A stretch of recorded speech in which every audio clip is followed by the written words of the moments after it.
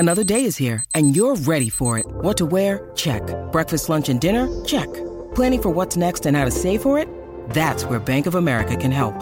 For your financial to-dos, Bank of America has experts ready to help get you closer to your goals. Get started at one of our local financial centers or 24/7 in our mobile banking app. Find a location near you at bankofamerica.com/talktous. What would you like the power to do? Mobile banking requires downloading the app and is only available for select devices. Message and data rates may apply. Bank of America N.A., member FDIC.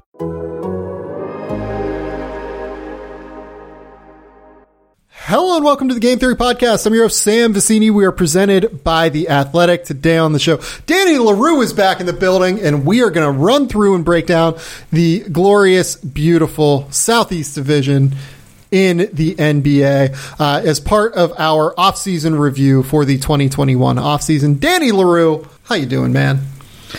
Doing well. I'm enjoying a little bit of, let's call it our version of peace and quiet now that Summer League is over, now that the transactions have slowed to something even more faint than a trickle. And I don't love too long a time of this, but I like some time of this. Yeah, and, you know, like I said on the last podcast that we recorded together, part of the reason that I'm banking a lot of these and recording them is because I'm going on a 2-week vacation. And by the way, that 2-week vacation, because I live in Melbourne right now, will be on my couch because, unfortunately, I cannot leave the house all that often because we are locked down. It is a very disappointing way to live, but nonetheless, I understand why it's happening. Danny enjoyed his time in Las Vegas, and before we started recording, was explaining to me all of the food that he ate in Las Vegas, going to Momofuku and Hattie B's and places like that in the Cosmo. Oh boy, what jealousy. An incredible amount of jealousy on my part. Someday we'll be together again, my friend. Oh, yes. Okay, let's start and talk about the Southeast Division like we did with the previous podcasts. We're going to go through these divisions alphabetically, which means we start with the Eastern Conference finalist Atlanta Hawks. The Atlanta Hawks this offseason signed Trae Young to a 5-year, $172 million extension that does have max language in it. Correct, Danny? It does. So it could go up to about 207, I believe is the number. Mm-hmm. They signed John Collins to a 5-year, $125 million contract. They drafted Jalen Johnson and Sharif Cooper. They re-signed Lou Williams to a 1-year, $5 million deal. They re-signed Solomon Hill to a minimum deal. They traded Chris Dunn and Bruno Fernando for DeLon Wright. And then they signed Gorgui Dieng to a 1-year, $4 million contract. I believe that is everything, correct, Danny? It is. The only thing I'll note is that both Collins and Trae Young have player options on their last year, which is very good work for them. That means that they get the choice of being a free agent in their last year or, picking that up. And I expect both of them to decline it as of now, but we'll have to see. What I think is the most salient point for Atlanta is likely probably inspired by their success in the regular season and in the playoffs, despite plenty of injuries, is that they largely stayed the course. And that was what we expected after the offseason that Travis Schlenk had in 2020, when they added Gallinari and Bogdan Bogdanovic and had draft picks and drafted Okongwu and everything else. And so it's sort of uninspiring in the sense that it's exactly what we expected. And honestly, the terms on the big deals are pretty much right in the range that we expected, exactly with Trae Young, of course. And so I think that doing what you expect is not necessarily bad. And I would say for the Hawks, it is not. But it does give us less to discuss. It does give us less to discuss. The big move here to me is that they're bringing in DeLon Wright to kind of manage that backup point guard spot. They used Bogdan Bogdanovic to run the offense a decent amount last year. They used Kevin Huerter a little bit to run the offense. Obviously, once they acquired Lou Williams late in the season, Lou Williams took over the backup point guard role. I think DeLon is just a better player than Lou Williams at this stage of Lou's career. Lou is older, obviously, has had an incredible career, and I think he makes sense to have around as an offensive just centerpiece. But the thing with DeLon Wright is pretty good at everything, not great at anything. And I think those guys tend to profile pretty well when it comes to playing in the playoffs. They can, and the other luxury that Nate McMillan and Travis Schlenk have is that if they don't need DeLon Wright, they won't play DeLon Wright. Like, he doesn't have so much equity within the organization. And there is a part of me every once in a while, I mean, whenever a team doesn't, like, really use their resources fully, that goes, oh, man, they might regret that. You know, like the Hawks, basically what they did with their mid-level exception was they signed Gorgui Dieng for part of it, and then they didn't use the rest of it, at least as of now, but I wouldn't expect them to. They did sign Lou Williams and everything else. It's just like you go, well, okay, well, oh, yeah, they could have gone this, they could have gone that. But the Hawks run, I mean, depending on how you want to count numbers, 11 deep. And so, yes, maybe you could have gotten a slightly better player, and I think the theory behind Gorgui Dieng was that Okongwu is going to miss some time with, I believe it's a torn labrum. And so the biggest need that they had was a backup for Clint Capella, and Gorgui Dieng is a totally capable backup in that vein. And so, like, there's a part of me that goes, anytime you have the chance to get better, you should probably attempt to do it. Especially the Hawks' books aren't that bad. I think they're pretty clean. I would describe them that way overall. But let's say instead they're spending $7 or $8 million on player X, and they're saying, okay, we like you, player X, but you're going to be our second or third string player at your position. Some guys would do that. Yeah, I mean, I don't know if like Trevor Ariza would have rather done that for them than gotten the minimum for the Lakers. He could have chosen either. He's made plenty of money in his career. So I think that for Atlanta, it's a totally reasonable set of moves. And the thing that I like the most about it, though, you brought up DeLon Wright, and I think he's a good example of this, is giving themselves, like, I don't necessarily use poker terms well because I don't play it, but like giving themselves outs. So now in the guard rotation, they have, or let's say they're like 1 through 3. You have Trey at the head, then you have Bogdanovic, you have Hunter and Reddish, depending on how you want to play them. You have Kevin Huerter, you have Lou Will, you have DeLon Wright, you have maybe Sharif Cooper if things work out really well. And so what that means is you can go in a lot of different directions. You can put different combinations together. You can see what works, see what doesn't work, and hopefully Nate McMillan uses the regular season in part as a laboratory to test out these different combinations and permutations to see what looks good together. And the playoffs and the regular season are not the same endeavor, as the Hawks know all too well. And so I think that having Lou Will, having DeLon Wright, having Sharif potentially in the rotation there, it only leads to good things unless these players are uncomfortable being smaller, having smaller roles than they have at other points in their career. Well, and that's what makes this even more interesting. The one thing that I thought they could have done this offseason that they chose not to go down this road, and I think it's totally reasonable to not go down this road, was they could have made either a consolidation trade in terms of talent, as in consolidating guys like Cam Reddish, DeAndre Hunter, Bogdan Bogdanovic into a better player, into something of a star. I don't think that guy was really out there necessarily, so I don't blame them for not going down this road. Or they could have kicked the can down the road in terms of contract structure a little bit more. Could have moved Cam Reddish for something like a lottery pick in the 2022 or 2021 NBA drafts. And again, we don't know if that trade was out there necessarily, but that is an interesting concept for them, potentially trying to, because this roster has a chance to get very expensive very quickly. Having said that, though, because DeAndre Hunter has been really good now, and I think he was really good last season when he was healthy, for only like 25, 30 games, and because Cam Reddish only played 25, 30 games last season, you don't know for sure which one of those guys is the keeper yet, I think. Right. Well, and that makes it harder. Thing. If they're both keepers and you think they're both going to be better than John Collins, then you just trade John Collins down the road. Totally. Like, you're absolutely not going to do right. it right now. And Collins reasonably paid. I think this is a totally fair contract for him. I'm not saying that he did badly or anybody did badly in the negotiations. I think they ended up at about the right space.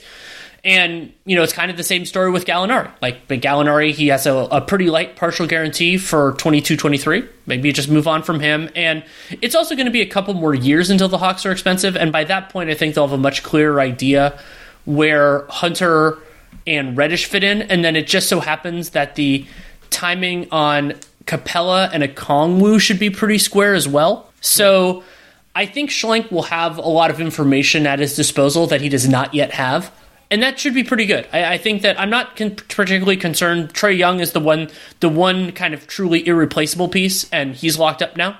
So great work by them there.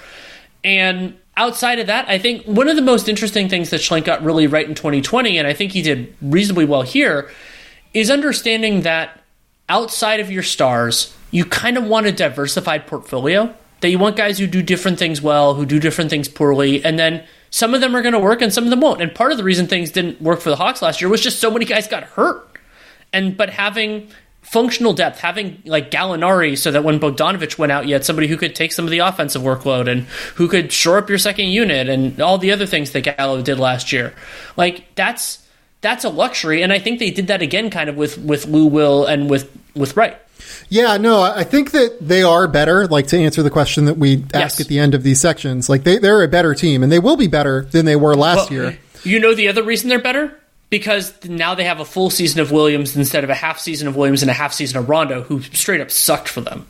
Right, and they're hopefully going to get a full season from DeAndre Hunter and hopefully get a full season from Cam Reddish. Even if those guys are what they were last season, it gives them more optionality within game, and I would venture that they probably win more than 41 games this year. Do I think they will make the Eastern Conference Finals next year?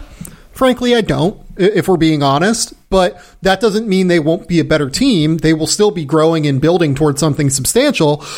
I just don't know that they'll necessarily make the deep playoff run that they did this year.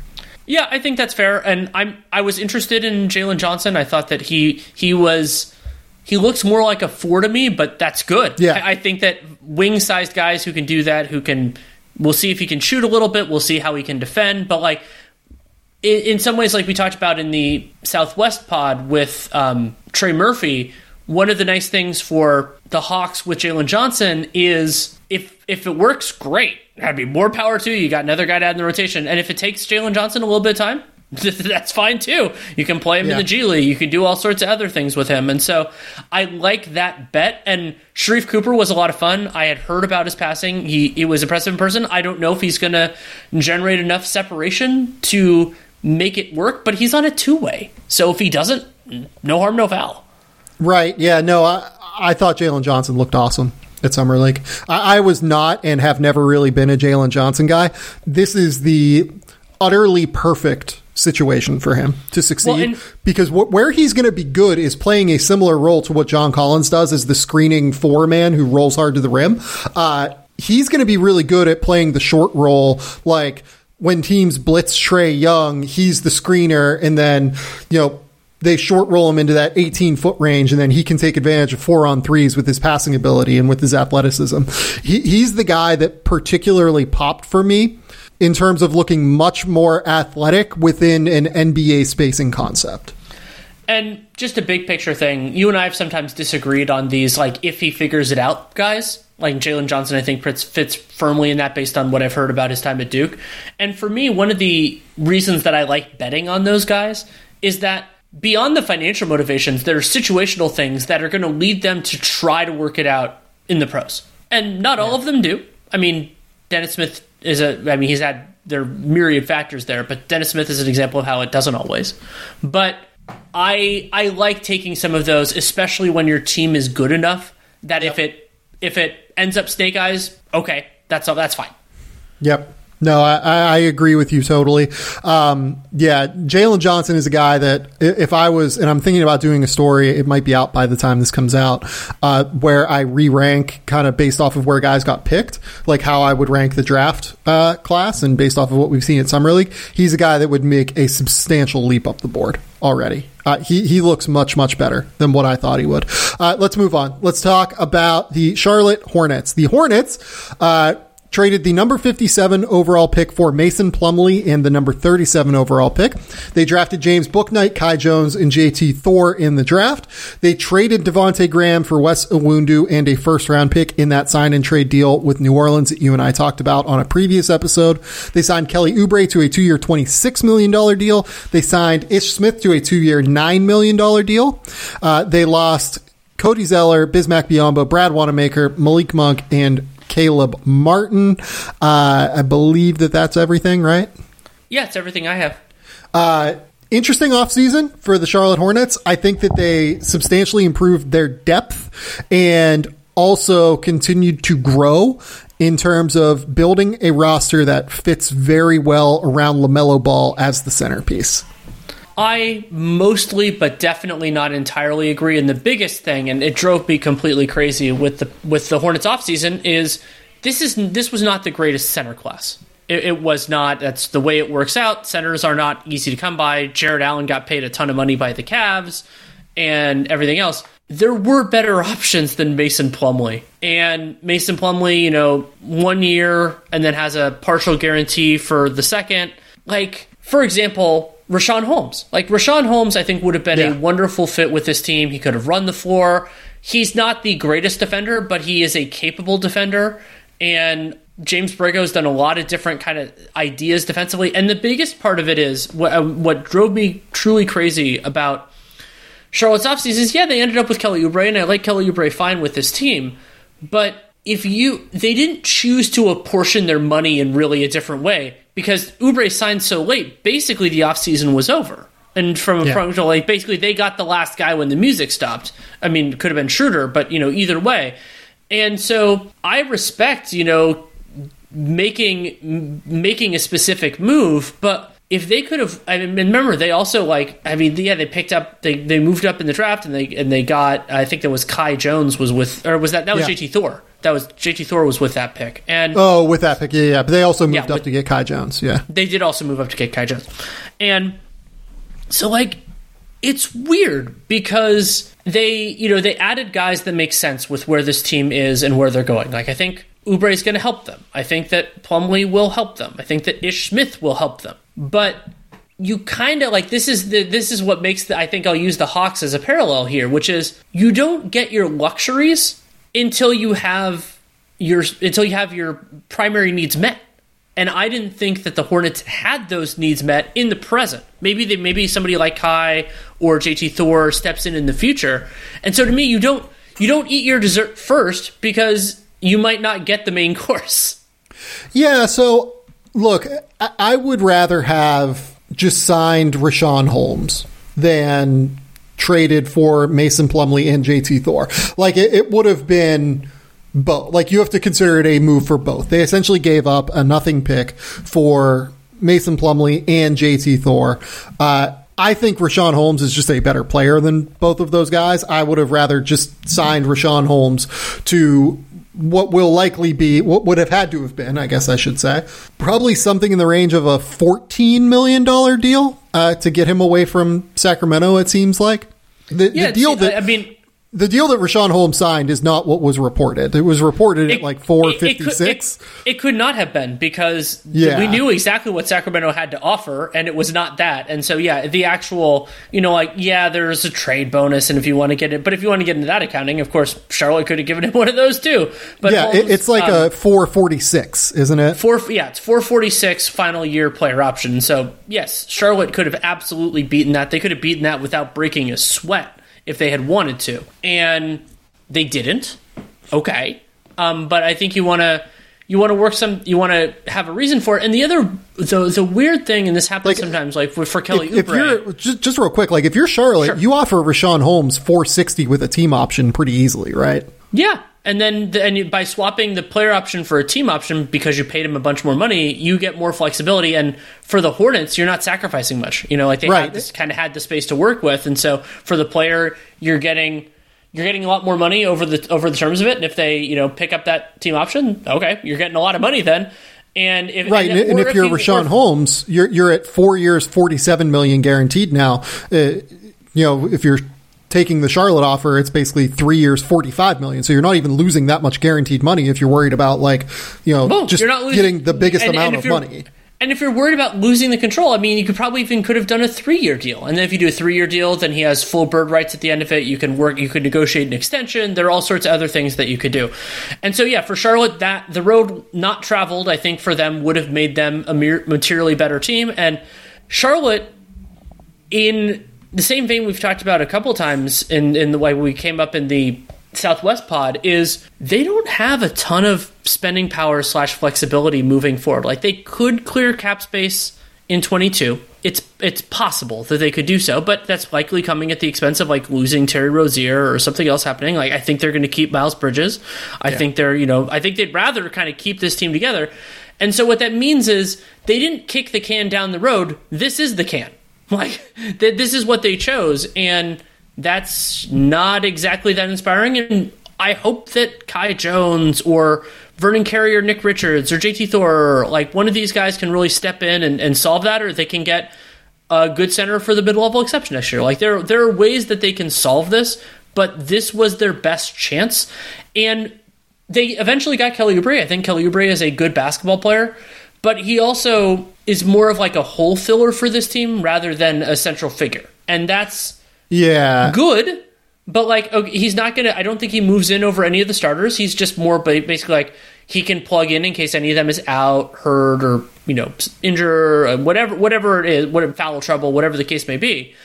And then you have a partial guarantee in him for next year, and you make that decision at that time. Yeah, it's interesting. I think I kind of disagree with you on that, just if only because I think that this team is still very early in its development phase being built around LaMelo Ball. And yeah, you're right that they don't have a ton of flexibility over the next few years. I also don't know, like, I think that they're basically trying to find guys who do work with LaMelo and trying to find guys that like play the style of play that Borrego wants to play. And because they have such a long chain to go down with LaMelo, they have him essentially for 8 more years if they want him, 7 more years, let's say. I kind of think that they're playing this right by just going and getting a lot of guys, going and getting like legit assets, like for the Devontae Graham move. Like Devontae Graham is probably not going to be a legitimate starter on the team that with LaMelo Ball is really good, so you move him for a first-round pick. But James Bouknight and Kai Jones might. And Miles Bridges and PJ Washington might.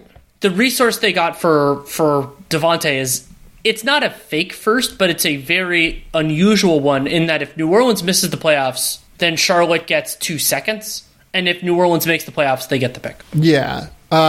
So, yeah, like New Orleans might make the playoffs this year. Like, genuinely. That's a real possibility.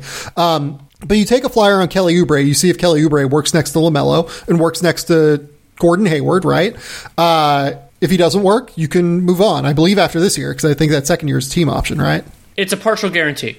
Partial guarantee. So I like what they're doing, going and just trying a lot of different athletic players that can get out and run with LaMelo and seeing what sticks, while also, I think, having enough flexibility long term to be able to like kind of move around and finagle if they need to. Right? Because not like any of these guys are under contract for like 4 more years, basically. Yeah, that's a fair point. And something that will eventually resolve, Mitch Kupchak has a lot of roster spots tied up in, I would say, lower ceiling 4s and 5s. Like, I'm not the biggest fan of like having Vernon Carey and Nick Richards and all of these dudes under contract. Like, I don't know what they're doing there, to be honest. Yeah, and so some of them will work out, but and I generally support teams keeping, like one of the ways to do this, and I think Memphis might end up doing this, is like start the training camp with more than 15 guaranteed guys, and somebody's not going to pop, and you just trade them or cut them. But you have to actually do that, and you can't. And they're a little bit shallow on wings if guys get hurt, and it's also like I'm fine holding roster spots for talented players, even if they're at positions of lower value, but I don't personally see Carey and Richards as like top 15 starter upside. And so then, if you need to hold a roster spot for young Jermaine O'Neal for 3 years, by all means. But I don't see either of them as that type of guy. Yeah, I just don't even... I'm just like not even interested really in Vernon Carey and Nick Richards. So like I would cut them or I would like try and move them for whatever protected picks I can. I think that they obviously probably think pretty similarly given the fact that they just drafted Kai Jones, but like you can't have this many young centers on your roster. It just doesn't really make that much sense. Yeah, even if some of them can play the 4, but I mean, remember, they also have, like, we didn't even mention PJ Washington. Miles Bridges, I think, is better as a 3 than as a 4, but he could end up going that direction. Like, they have a lot of guys in that conversget now. And Jalen McDaniels, who I like a lot. Yeah, they just have a lot of lower rung guys on this roster, and that'll get figured out. Like, they'll figure out who they want to keep, who they want to move on from, and make moves based off of that. It's going to be easy to move off of a lot of those minimum contract guys.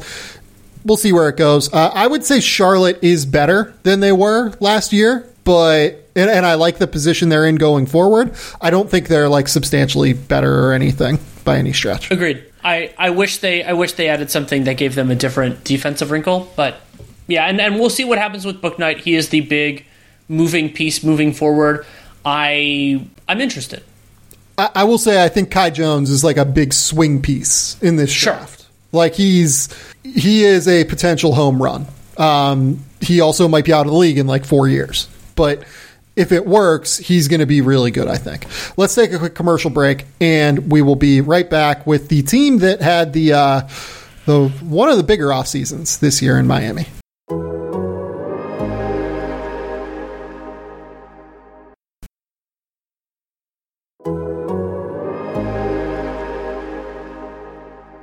Okay, and we're back. Let's talk about the Miami Heat this offseason. They signed Kyle Lowry to a 3-year, $85 million contract. They traded Goran Dragic and Precious Achiuwa in a deal to Toronto in that sign and trade. They extended Jimmy Butler.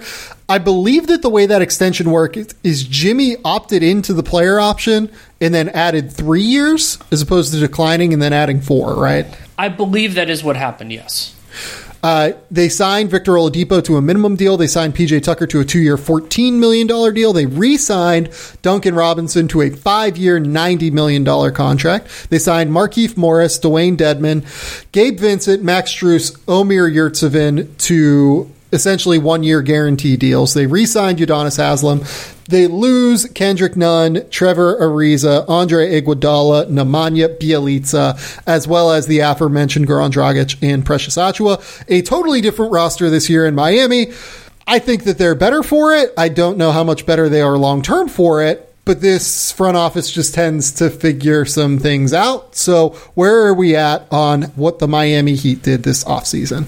They're going to be good. I mean, they're going to be one of the better teams in the Eastern Conference, but if this comes down to a question, I would say, of how do you, this is one of my favorite terms, but it's like, how do you define success? So yeah, I would not expect, knowing what we know right now, I would not expect the Miami Heat to make an NBA Finals over the 3 years of Kyle Lowry's contract. They can, and we've had many recent examples, including the Phoenix Suns last year and arguably the Bucks last year, where the best team, the most talented team in a conference did not end up winning it. And so I think Miami got themselves in the arena with this. So one idea is if you're good with that, if you're good with the idea that you can be in the mix, but probably not favored to win, more power to you. But the counter to that, and I think this is where Pat Riley would go, I think this is where Mickey Harrison would go, is what was their real alternative? Because they have Jimmy Butler, they have Bam Adebayo, Duncan Robinson. So if they're kind of too good to keep the powder dry, they wouldn't have gotten any other premium assets. They weren't going to really have cap space moving forward. So they gave up Goran Dragic, expiring contract, and they gave up Precious to get Kyle Lowry, who is a better player and who Jimmy Butler seems happy to have. So I think it's kind of more, it's not even about like, did they get better or even like how good are they now? We can definitely and should have that conversation, but it's more, are you okay with where they are? I am okay with where they are, and I think that you are as well, based off of what you're saying here. Yeah, I mean, I would say they're probably the 2nd through 5th best team in the Eastern Conference, depending on how all this shakes out. Yeah, like I would definitely take Brooklyn ahead of them. I would, for the regular season, definitely take Milwaukee ahead of them. Agreed. I mean, Philly, it just depends on what shakes out with the Ben Simmons thing. Like, we just don't know. And then Atlanta is also firmly in the mix here as well. So, yeah, I would say... And to me, so is Boston. Like, yeah, so they hit 3rd through 6th, yeah. Well, and I would say 2nd through 6th. Because, you would even throw them in with Milwaukee. I would say I would expect Milwaukee, but it is plausible, especially if Milwaukee, you think about the wear and tear that's on their guys. Something listeners should remember is that we talked a lot last year about how short the offseason was. This offseason is the same length as last offseason from finals to start of season. And not only did the Bucks make it all the way through, working their guys in insane degree, but a few of their guys, because they wanted to, and more power to them. I mean, incredible for Drew and for Chris Middleton.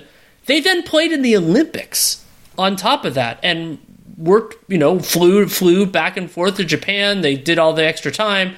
So I think that the Bucks on paper are better, but I wouldn't guarantee that translates in full because of these external factors.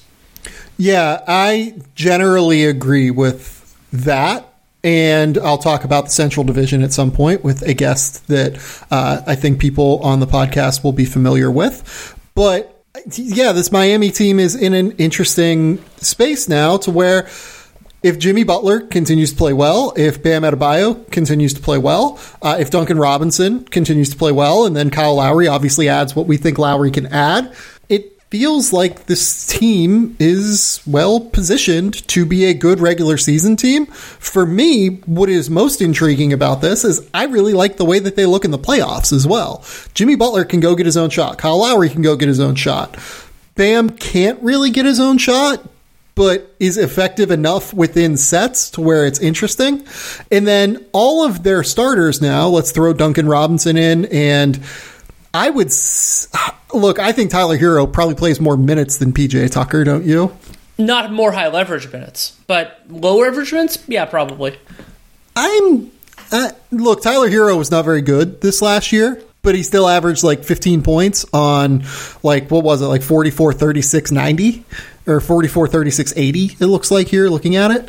I think we kind of expected too much of Tyler Hero, and if we look at it in the context, here's the other thing. If we're talking about playoff minutes, I don't think they want to play Robinson and Hero together. I think they'll want to play one of the two of them. So that might be a better point. Yeah. But like in the context of like second year, Tyler Hero averaging 15 points per game on 44, 36, 80 shooting and having a 2-to-1 assist turnover ratio, like that's a pretty good year for a 21-year-old player in the NBA.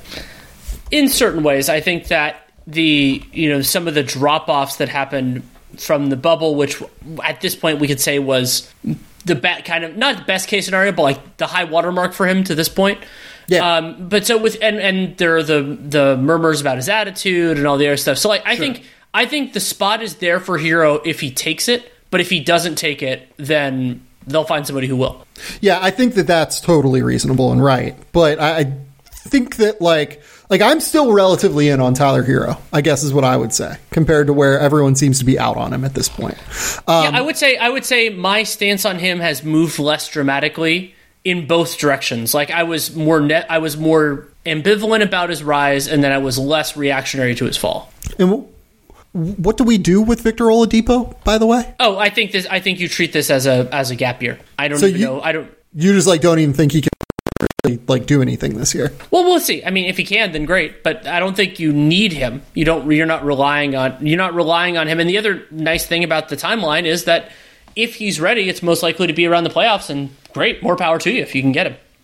Yeah, that's a very fair point. If the Oladipo thing works, he does kind of change their calculus a little bit, because by re-signing with Miami, he restarted his bird rights, or he keeps his bird rights. Which actually gives them like a really interesting piece if he's good. It does. I mean, it would be very expensive for ownership, but they could consider it. And then the other possibility for Miami is that it would have to be a team that doesn't have cap space, but maybe they could do a sign and trade and get something, not something premium in return, but something modest. Yeah, something weird with Oladipo.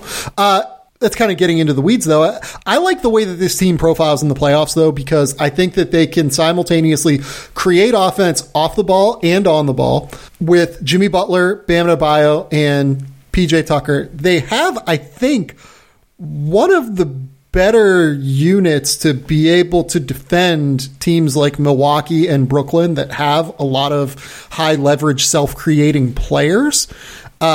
I just kind of like the way this roster mixes together at the end of the day. I still worry about their offense, and I worry about how they don't have a lot of outs. Hero is probably the one.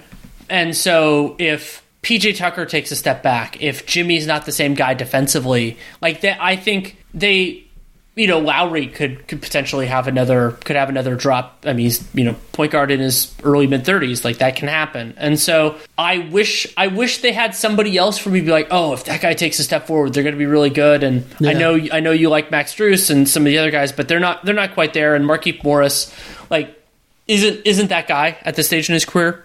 So Max Strus is that guy.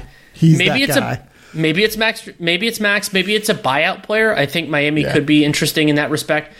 But I think I'm a little bit more worried about their offense. I think it's gonna. They have players like there is a theory of the case, but I don't know. Against the teams that really slow things down.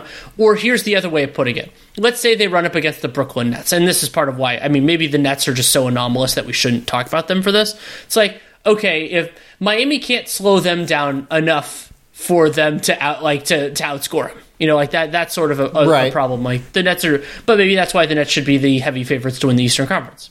I just kind of think it's going to be hard for anyone to outscore Brooklyn, right? For example, like if Miami faces Philly in a series, knowing what we know right now, and that would change. I think there's a meaningful chance I pick Miami in that series. I think there's, I would. Knowing what we know right now, I'd pick them against the Hawks. I'd pick them, and a Bucks series, like the Bucks waxed them last year. But these will be different rosters for both teams, including one player changing from one team to the other. And I think that I don't know. I don't need to pick it, but so like Miami's in a good place. And the other part of this is it doesn't happen every year, but it's fairly frequent that one of the top teams in your conference will fall off due to injury or something else, and then if all you need is one team to do it, you can. Yeah, I mean, that team was Miami last year, frankly. This year, they went from making the finals to being, the 6th seed, if I remember correctly? Yeah, or, I mean, what I mean by that is, like, Brooklyn, 2 of their 3 best players got hurt. All of a sudden, they're not the same threat they were. Like, that's it might not necessarily be the Nets, but unfortunately, playoffs are always a battle of attrition. Yeah, no, they really are. So that's why being in the mix is useful. Okay, Miami just tangibly much better than they were last year. Yeah, there's just not really another argument against it. Let's move on. Let's go to the 4th team in this division, which will take the shortest amount of time, the Orlando Magic. They drafted Jalen Suggs and Franz Wagner. They signed Mo Wagner. Signed Robin Lopez. They waived Dwayne Bacon. They lost Otto Porter. I believe that's basically it for them, right? Yep. We'll see what they do in terms of extensions with Mo Bamba and Wendell Carter. But yeah, I mean, I think they were extremely fortunate that Jalen Suggs fell to them at 5. He looked very good in Summer League, and I've been lower on Franz Wagner. I continue to be lower on Franz Wagner, but we'll have to see. Even if I thought that a prospect was the best player I'd ever seen or the worst player I'd ever seen in Summer League, it would still want a lot more information before made any sort of definitive thing. And so Orlando, this comes up a couple of times in every offseason where a bad team benefits from not having flexibility.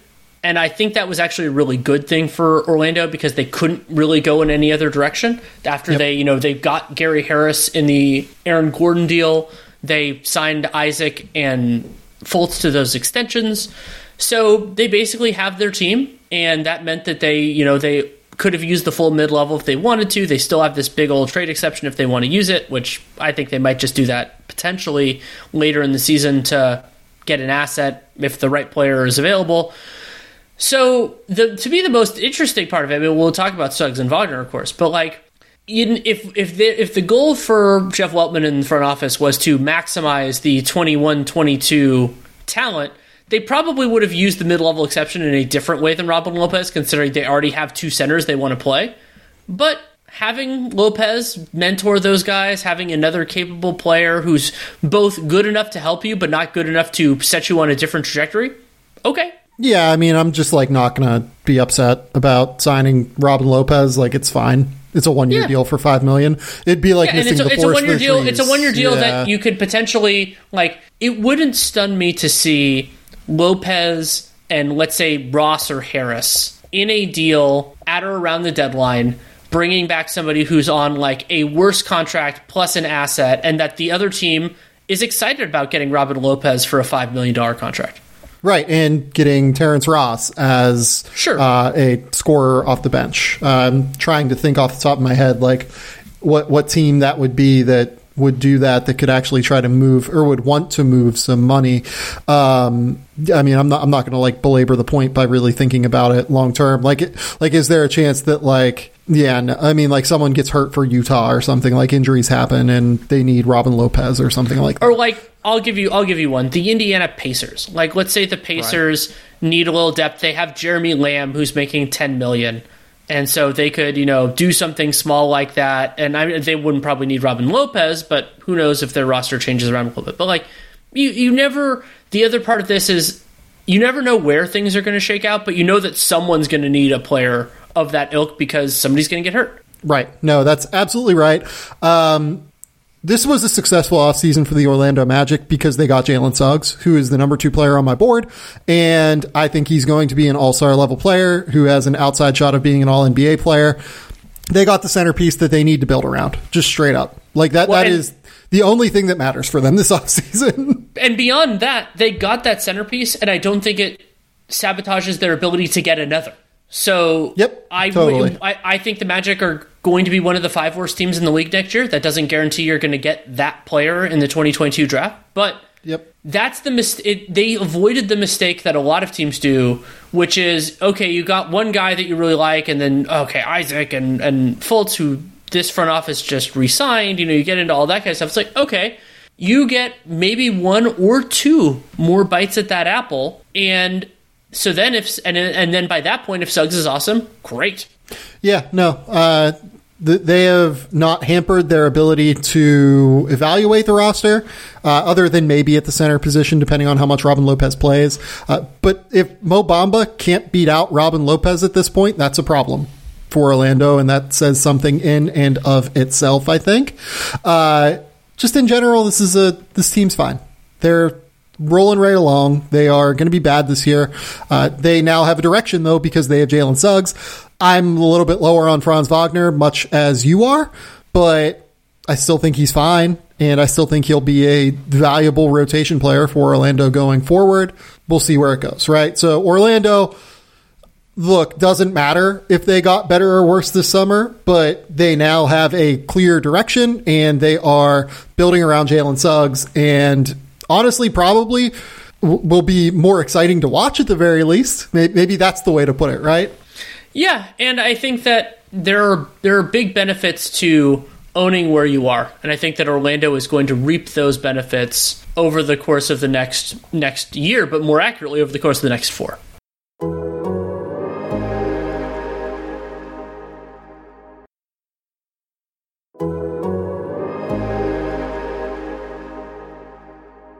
Okay, final team for us to talk about, the Washington Wizards, which had a substantial move this offseason, and we'll talk about them right after this commercial break. Okay, the Washington Wizards, they moved Russell Westbrook this summer in what was the most convoluted trade in the last decade in the NBA. Danny, you're the purveyor of convoluted trades. Please correct me if I'm wrong. It's in the mix at bare minimum. I mean, it was a pretty ridiculous one. It's a 5-team deal, and we're only going to talk about what happened with Washington within that deal. They moved Russell Westbrook to the Los Angeles Lakers. They acquired Kyle Kuzma, Kentavious Caldwell-Pope, Montrezl Harrell, and the 22nd pick in the 2021 NBA draft. They moved that 22nd pick for Aaron Holiday and the number 31 pick in the draft. They drafted Corey Kispert at 15 and Isaiah Todd at 31. Then they signed Spencer Dinwiddie and included that deal within the sign and trade for Westbrook and moved Chandler Hutchison to San Antonio. San Antonio then moved, I believe, Milutinov's rights to Brooklyn. All sorts convoluted. What matters here is essentially it was Russell Westbrook for Kyle Kuzma, Kentavious Caldwell-Pope, Montrezl Harrell, Aaron Holiday, Isaiah Todd. And 31, yeah. Spencer Dinwiddie, period, I guess. What a set of moves. They also re-signed Raul Neto as well. I believe that's everything they did this summer, right? Yeah, and I think this was a really successful offseason for Tommy Shepard and the Wizards, and I didn't necessarily see that coming. And part of it is they were able to convert a single player in Russell Westbrook into both a lot of different players and flexibility. Because while Dinwiddie, he has 2 fully guaranteed years at a totally reasonable price and then a partial guarantee, which can become fully guaranteed if he plays enough games. KCP has a light partial guarantee for the 22-23. Montrezl Harrell has no guaranteed money. Kuzma's only making $13 million. So they were basically able to reshuffle Russell Westbrook into potentially 4 players that can help them. And those 4 players can be either a part of the Wizards moving forward, or they can be a part of different teams through trades and through everything else. And so I really didn't like what the Wizards did, partially because of Westbrook, but a lot of it was also just like they gave this bad contract to Davis Bertans. And my criticism of what Shepard did in 2020 was that they needed everything to go well to be even decent. And they were on the fringes of decent. They did technically make the playoffs, but they were, that we know how that went. And now, I'm not saying it's definitely going to work, but they have more guys that can play. They have more depth in rotation. And also, if Beal wants to go elsewhere, if they end up, wanting to move in a different way, or even just some of these players work out and some of them don't, then they're not tethered to 2 more years of Russell Westbrook. Yeah, I generally agree with all of that. This was a great offseason in terms of flexibility and the ability to make different moves and decisions going forward. And this offseason gives them flexibility dependent upon, regardless of whether or not Bradley Beal wants to be there or not. I think that that's the ultimate key here. We still don't know what Bradley Beal's ultimate decision is going to be in terms of long-term staying in Washington. It feels like he's going to stay in Washington at the very least for this offseason. Maybe in October, when he's able to sign an extension, he signs a 3-year extension and they can build around Bradley Beal with what they have on the roster going forward. We shall see. But this move with Russell Westbrook, given the players they acquired, it gives them the ability to aggregate those players at some point into a trade and go get another guy who can be a star next to Bradley Beal and Spencer Dinwiddie. Or it allows them to just to move those guys maybe for future value if Bradley Beal moves on, because I think that there are certainly teams that would love to have Kentavious Caldwell-Pope and Kyle Kuzma to an extent, for sure. Look, I didn't like the Isaiah Todd pick at 31. I thought it was kind of a ridiculous pick, if we're being honest. But I would have just rather taken Miles McBride at 22 than taken on Aaron Holiday and Isaiah Todd. But if we're being honest, whatever, fine. Go do your thing, Washington, and take your bet on Aaron Holiday being good for a year and take your bet on Isaiah Todd being good eventually, which I don't think he will be, but whatever. Yeah, I don't have as many thoughts on their draft guys just yet. We'll have to. I kind of want to see where it goes for Kispert and for what the 22, 31 and all that. But it is another time that Tommy Shepard bet on a player who hadn't really succeeded other places, who I wouldn't say has starter upside. They did that with Troy Brown and Chandler Hutchison and Jerome Robinson. And it's a worthwhile approach. However, I think you need to do it for the right players, and I think he's second drafting wrong. But hopefully he's right with Aaron Holiday. I mean, I want it to work out. And Holiday, he is an option for backup point guard. I'm really happy they re-signed Neto, because now if Holiday doesn't work out, they have something built in. And also, I'm really happy that players like Kuzma was in such a weird situation when on the Lakers, where his role changed a lot. They brought in LeBron, they brought in AD, and now I think he's going to have a more sustainable ecosystem for him, and he can maybe find his offensive game back. And I don't think it's funny because I've never been the biggest Kuzma believer, and that's still true, but I think he's better than what he has been, and he was a useful role player on the Lakers title team in 2020. But now we'll get a clearer sense of what he is, and $13 million for 2 more years and then a player option. That was the extension that he signed originally with the Lakers. That's totally fine. You're not I mean, even if he ends up not being the player that everybody hopes that he is, he's still, a forward-sized player making backup money. Well, and the thing with Kuzma, too, is that I actually have, my opinion of him has grown, in my estimation at least, over the course of the last couple of years as he's dealt with all of this different role allocation. He's gotten much better defensively. He is actually a pretty switchable defender now. He's not necessarily a plus defender that you build around scheme-wise on that end, but he is versatile and does some different things. He's pretty good on offense, and I will be interested to see what he looks like. I would try to run him with second units. The problem is that I think there's also a couple of guys on this roster that I would want to run the offense through second units with Rui and with Denny Avdia right now, at least. Look, this roster is kind of a mess in the front court still. They just have a lot of bodies. They also have quite a few wings that I will be interested to see how they use. The starting lineup for this team next year is probably something like Spencer Dinwiddie, Bradley Beal, Kentavious Caldwell-Pope. I would venture they're going to start Rui, even though I would not. I would think that that's probably the route that they go.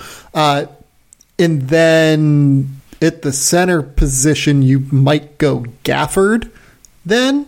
And then, bring Denny and Kuzma off the bench and have them run that unit. Hopefully Thomas Bryant gets back healthy. And it's a weird front court roster. And they have Montrezl Harrell. It's a weird front court. And I think there probably is another shoe to drop even this offseason potentially in terms of maneuvering around those guys and making them fit better. But it's a roster that makes more sense for where they're going than what it was when Russell Westbrook was taking up every single possession. Yeah, I agree.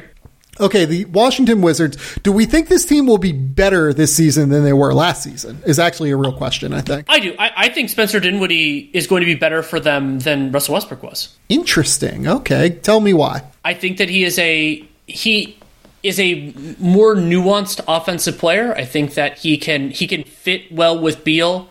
And can actually, he's not the greatest floor spacer, but he can do that. And it's interesting. Dinwiddie has these splits the last couple of years. I looked into this going into the offseason. He's a much better catch and shoot 3-point shooter than he is a pull up guy. And that makes sense when you think about kind of where his game is. And so that makes him a nice fit along with Beal. What the big challenge for me with the Wiz is not actually from that front. It's that, how are they going to square this defensively? Because they were way better than we expected defensively last year after being abysmal 2 years ago. And they just lost one of their best defenders in Robin Lopez. They're probably going back to Thomas Bryant. And they added some more capable defenders in the rotation, but I'm not actually sure they're going to play those gentlemen. So it might not be as, KCP, if he's playing the 3, then that's a challenging spot for him. A lot of those type of things. Yeah. So I think Dinwiddie, Westbrook, he's not going to have better counting stats. Russell Westbrook is. Yeah, Russell Westbrook in the last half of the season last year, from mid-March onward, averaged 23, 13, and 13. Sure, that's ridiculous. But Russell Westbrook for the full season was not 2,400 awesome. minutes. Yeah. 51% true shooting, 30% usage. And it's not like the Wizards' offense was super good when Westbrook was on and Beal was off. That's been one of my calibrators for players. This is part of the reason I ripped Dennis Schroeder for a lot over the years. And I mean, he got a cheap contract and all that, is that it's easy to look good in certain respects as the second best offensive player with the skill set that a lot of these guys have. But if you can't hack it as the number one guy, then you're just not super useful. And okay, so here's the stat on it. Last year when Russell Westbrook was on the floor and Bradley Beal was not, and yes, a lot of these lineups were massively screwed up from a spacing standpoint. It was like Russ and Ish Smith or somebody else, and they had a 105 offensive rating. That's terrible. That's Westbrook on, Beal off. And so I think Dinwiddie can be better than that. I think that he was better, as the individual creator for the Nets 2 years ago than Westbrook has been the last 3 years. Yeah, I think that everyone kind of equates the way that Russ and Bradley Beal played together with that final stretch of games where they went 17-6 in their final 23 games, and Russell Westbrook averaged 23, 14, and 14 over that time. And Bradley Beal played, I want to say, like 19 of those 23 or whatever games, and averaged 31, 4, and 4, and was unbelievable. But you take away that stretch of the season, I mean, this team was 14-35 or something at one point. Like they were and dismally bad at one point in the year. Even if Westbrook was hurt for a portion of that time, which it seems like is kind of the loose consensus, yeah, he was still terrible. And like if we're you're not just replacing the best Russell Westbrook for 25 games, you're replacing the entirety of Russell Westbrook. Yeah. No, I think that's right. I would venture that they are probably slightly better than, or I would say they probably go something similar to around 500, which is what they were last year. They were 34-38 last year. I would guess that they go something like 36-36 again. The problem for them is that the East is better now. Philadelphia, look, we have them ahead of Washington in the hierarchy, regardless of what happens with Ben Simmons. We'll see what happens with Ben Simmons, though. Definitely Brooklyn ahead of them. I would still have the Knicks ahead of them in the hierarchy. I still think that they're just a little bit better of a team. Oh, I agree. Especially with Kemba now. Like, if they hadn't gotten Kemba, it would have been different. But no, I have the Knicks above them, too. Yeah, I would certainly have the Celtics ahead. I would certainly have Milwaukee ahead. I think I would have Indiana ahead with a coach that makes people actually want to be in the building. I think I would have the Bulls ahead of Washington as well at this point. And then obviously Atlanta and Miami, that's 10 teams ahead of them. Like I would say that Washington, look, on paper, and basketball is not played on paper, it's played on the court. And this is not counting Toronto, who I think will be interesting on some level, and not counting Charlotte, who also will be interesting on some level. I think that even not counting those teams, they're probably on the outside looking in what is going to be a much better Eastern Conference. Yeah, I would agree. And it's notable that all of these teams, like basically that it seems like the play-in is motivating teams that are more on the fringes to be more competitive, but also part of it is just where talent is, that it just so happens there are a number of good players that are on teams that probably aren't going to win a playoff series, and those, like Chicago and Washington with Levine and Beal respectively, those teams went more aggressively after being as good as they can be, even if they can't be truly great. Yeah. So while on paper, I think I do agree with you, this team probably is slightly better.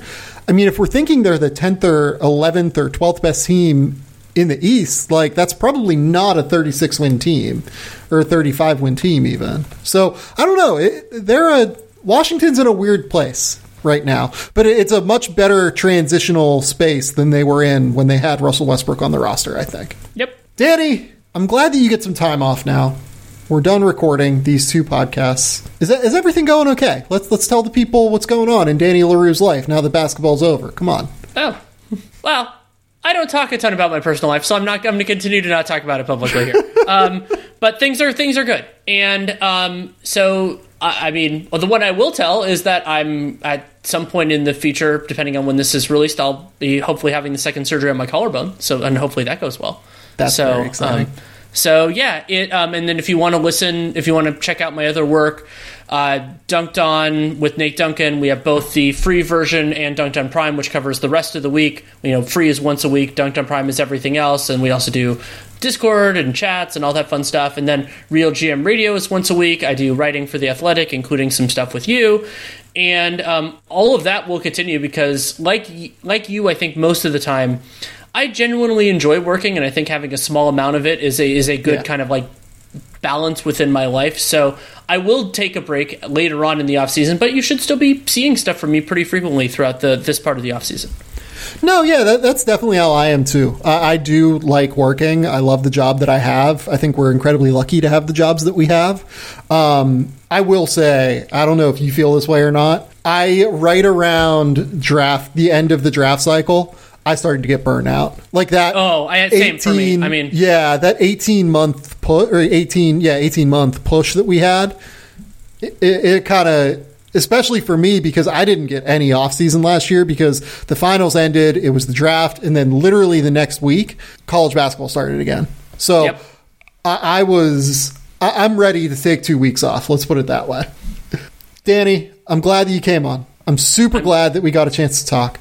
I'm super glad that people are going to go listen to Real GM Radio. They're going to go listen to Dunked On. They're going to go read you at The Athletic. And this has been the Game Theory Podcast. Please remember, rate, review, subscribe, do everything you can to support the show. We will be back next week. Maybe, I don't know what order I'm going to release these in. I'm banking a few of them. We'll see what order they get done in. But until next time, we will talk soon. Bye.